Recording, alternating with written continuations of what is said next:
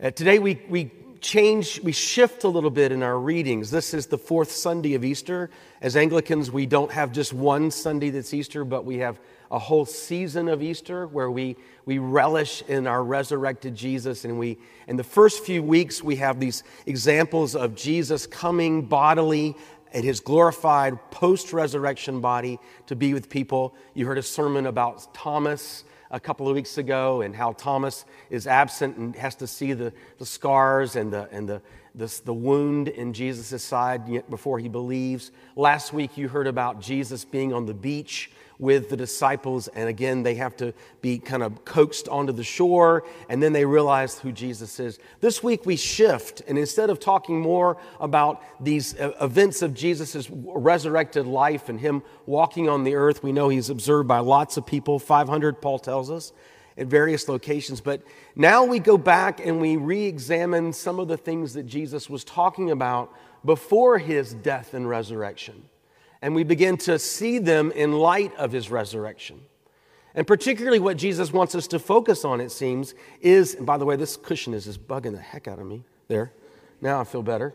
What Jesus wants us to focus on is his flock, his church, his people. And one of the metaphors, the ways Jesus likes to talk about his people, is to refer to them as his sheep. Sheep are not particularly smart animals, but they are very faithful animals, and they understand and follow the voice of the shepherd. This is actually traditionally known as Good Shepherd Sunday in the church. It's when we focus on the passages that reflect Jesus or God as the shepherd. God is revealed as the shepherd in the Old Testament, the Good Shepherd. Ezekiel talks about the unfaithful shepherds, the under-shepherds who've neglected and abused the sheep.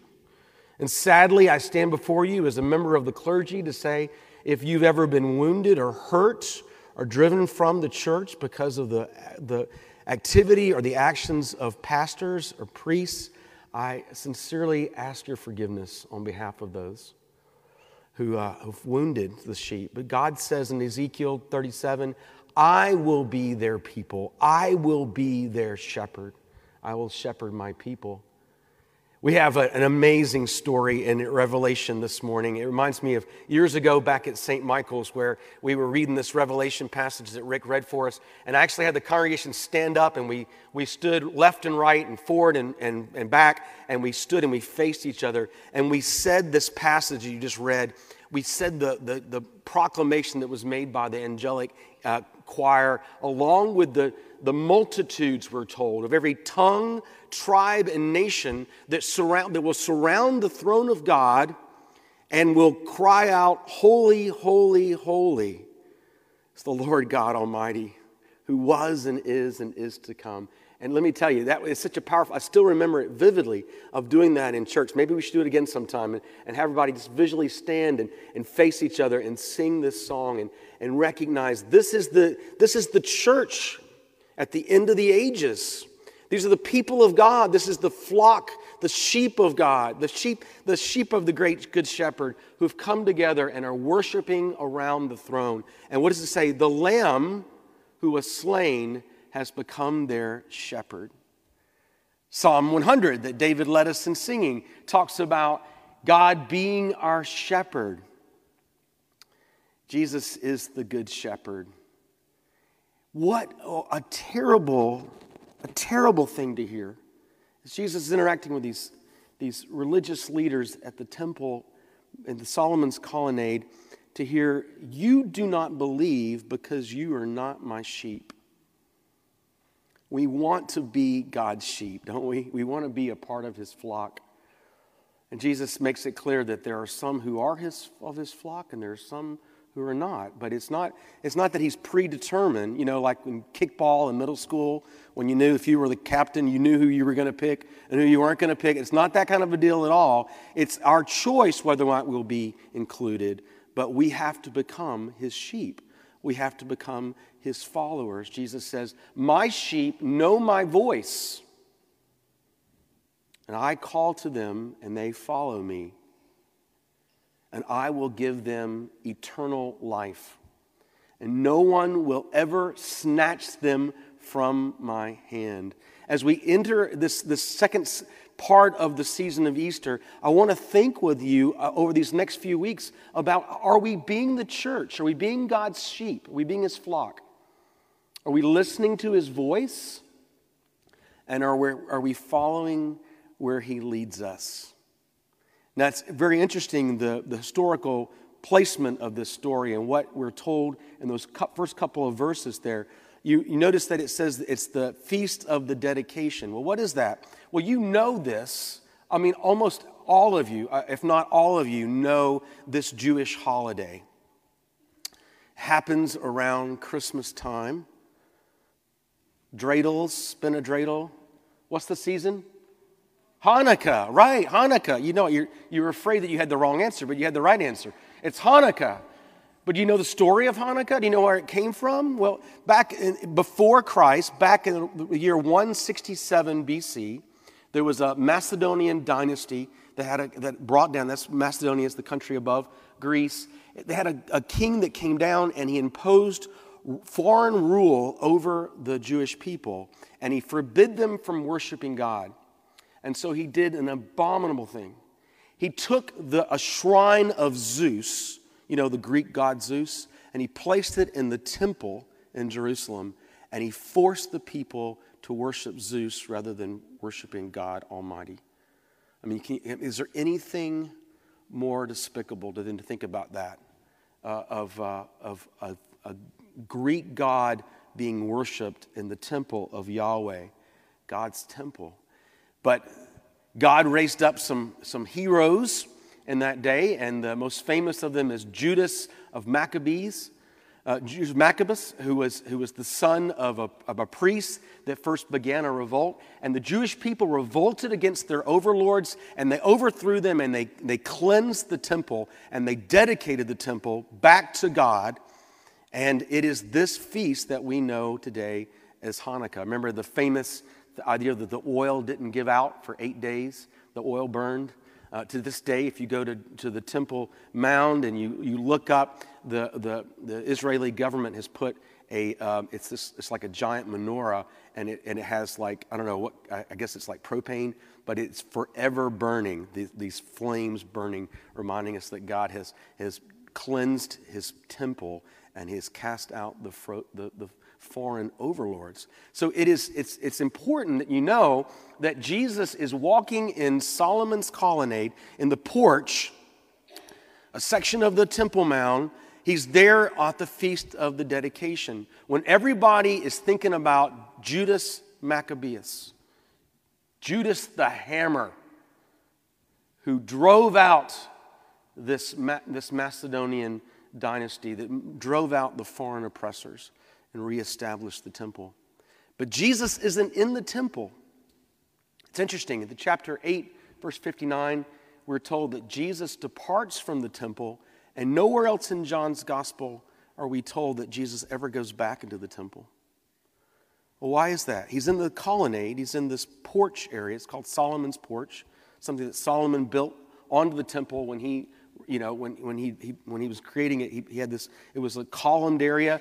Jesus is known to go there quite a bit. He goes there to teach a lot. It is not in the temple. It is a place where Gentiles and Jewish people could go. It's outside of the Jewish court, because of course, obviously there was the place for Gentiles to go and pray, though they could not go into the temple because they were not Jewish. And yet Jesus is in this outer courts and he's teaching, and he's surrounded by these religious leaders, and they want to pin him down. Okay, here we are, Jesus. We're at the celebration of the rededication of the temple. We want to know, are you the Christ? Are you the Messiah, or are you not? And Jesus says, I've told you, but you don't believe. Interestingly, the chapter 9, the chapter that's just prior to this, chapter 10, which is all about Jesus the Good Shepherd, Jesus has taken a man who was born blind and he's given him sight. And you remember this, we used to read this passage, and I'm not sure, well, our new lectionary, we don't read it all. It was a very long passage, but this guy is born blind, and the religious leaders go and and they go to his parents, and yes, this man was blind. Well, how come he can see now? Well, we don't know. Go ask him. He's old enough. They go ask the son. The son says, this guy that I don't really know who he is, he healed me, and go ask him, and this whole thing. And at the end, the man is cast out because he is even though he's been healed, he's cast out of the temple. And they refuse to hear the testimony. And the blind man says this famous phrase at the end of the chapter. He says, no one has ever heard of anyone healing a person who's been blind from birth, from the creation of the world. And yet this man has given me sight. Well, Jesus, who is creator of the world, who is the Son of God, who spoke the world into existence, Jesus has blessed this man and given him the ability to see, and yet they can't distinguish it. They won't believe, and so they cast the man out. Jesus begins to build around him a group of followers, those for whom the shepherds of Israel have not cared for, in fact, have pushed out. But Jesus will collect all of these blind Bartimaeus and Mary Magdalene, and all these outcasts begin to come and be drawn to Jesus.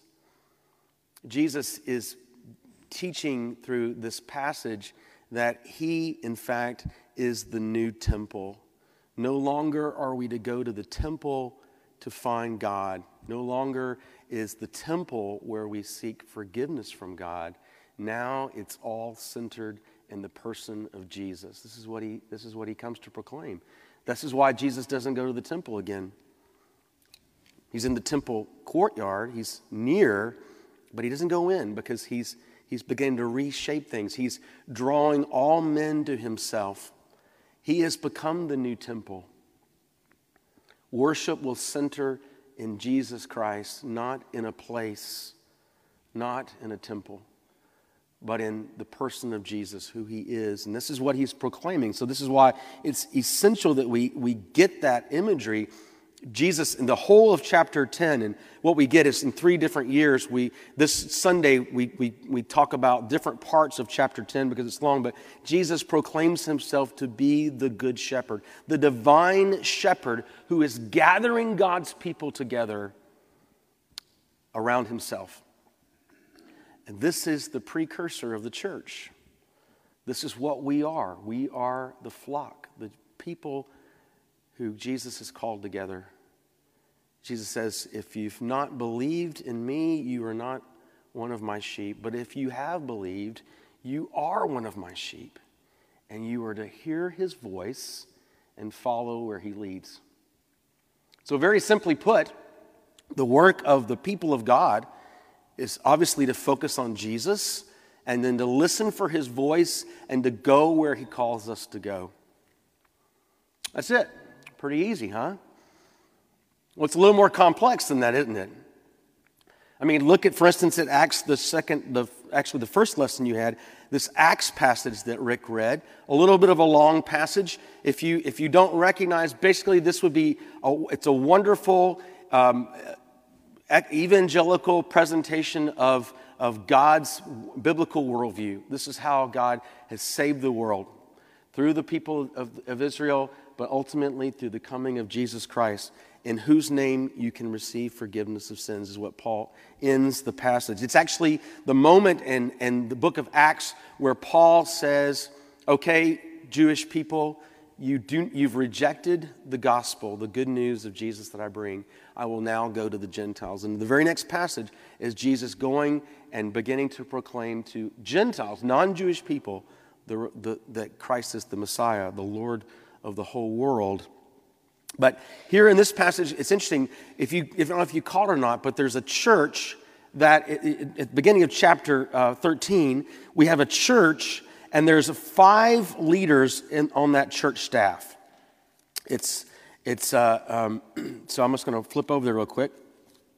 I left my glasses at home, so it's very hard for me to see, but I believe it says it was in the city of Antioch. I'm pretty sure it says that. There were 5 leaders, and they were a diverse leadership team. Really cool. You got Barnabas, he's coming from Cyprus. You got Paul coming from Tarsus, which is like in Asia Minor. You've got Simon, who's called Niger, probably referencing the fact that he's from Northern Africa. Perhaps, Northern Africa. It looks to be that to scholars. Then you've got this other guy, Manthian, who is a friend of Herod. Obviously, he's a Jewish person growing up in Jerusalem, so a Jewish person. And then you have this one other person whose name I can't read because of my not having glasses. So you've got all 5 leaders of the early church, a diverse leadership team, and they're trying to be Jesus's flock. They're trying to be his sheep. And so what do? They pray and fast, and they seek the Lord through the scriptures and through prayer, and they decide that what God has called them to do is to take 2 of the members of their leadership team and to send them out to do missionary work. Now, usually in our modern age, what happens is, the senior staff don't leave.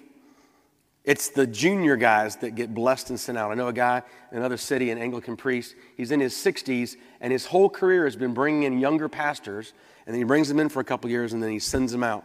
And he keeps sending them out, which is a great work. But this is the reverse of that. Paul and Barnabas are sent out. And they go out and begin the missionary work that starts in Asia Minor and moves all the way around to eventually into Europe. It's this ongoing work of the church. We never can sit idle. We constantly have to be asking ourselves, are we hearing the voice of God? And are we following him? And let me tell you, whenever I get a little bit of a distance from here, it gives me perspective, and I think we're doing a pretty good job. But I don't want you to grow complacent. You see, the sheep need to continue to hear the voice of the shepherd and to lead to follow where he leads us. It's so essential in our ministries. What do we say we are about? We're about making disciples, learning to do all that Jesus said. That's an active work of hearing his voice and then being led to where he goes. Sometimes it may be over to Greater Bethel, our sister church on the east side. Sometimes it may be people going to Bay County to do mission work. Sometimes it may be going to Grace Marketplace or into Littlewood Elementary School. But we want to always be a group of people who are listening for the voice of Jesus and then following where he calls us to lead.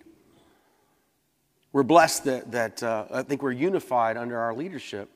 And the rector and the staff and the vestry are, I think, on the same page. And you seem to have confidence in us that we're leading. But don't go complacent in that. Notice that when Paul's talking to the Jewish authorities in Acts chapter 13, he says, you didn't understand who Jesus was, even though the scriptures were read week by week. You see, we all have to be continually feeding on the Word of God. And in prayer, are we hearing the voice of the Good Shepherd?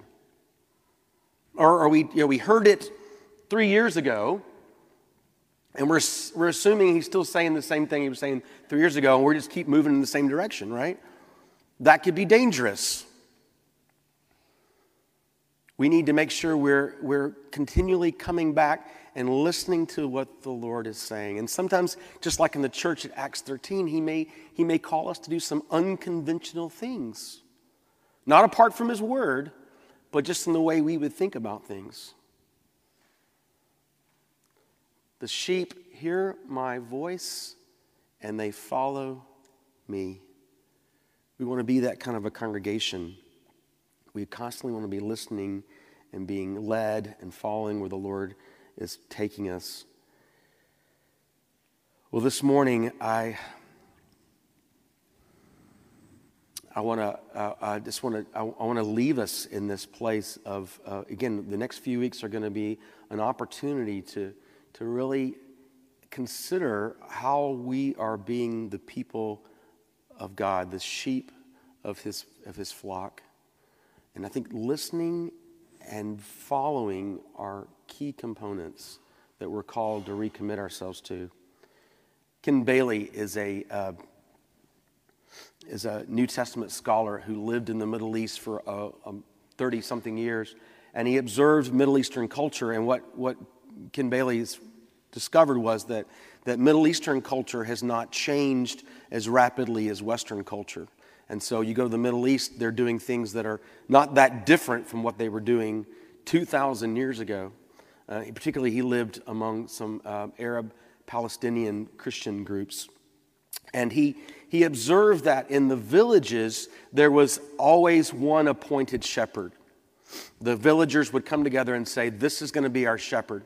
He's going to take care of our sheep. And then every village family had their own sheep, and they would keep them in a pen in their house. And if you haven't studied it, so basically the way their houses were structured, there was a lower level where they brought the animals in for safety at night, and then they would have an upper level where the family would sleep.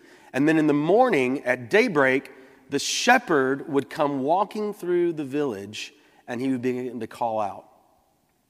And my grandfather raised cows, and it wasn't a very poetic way of calling the cows. I don't know what way the shepherds called the cows, but called their sheep. But my grandfather, when he began to call out, his cows knew him, and they would follow him right to the barn because they knew that he was taking them to get food or wherever he was taking them, leading them out to new pasture.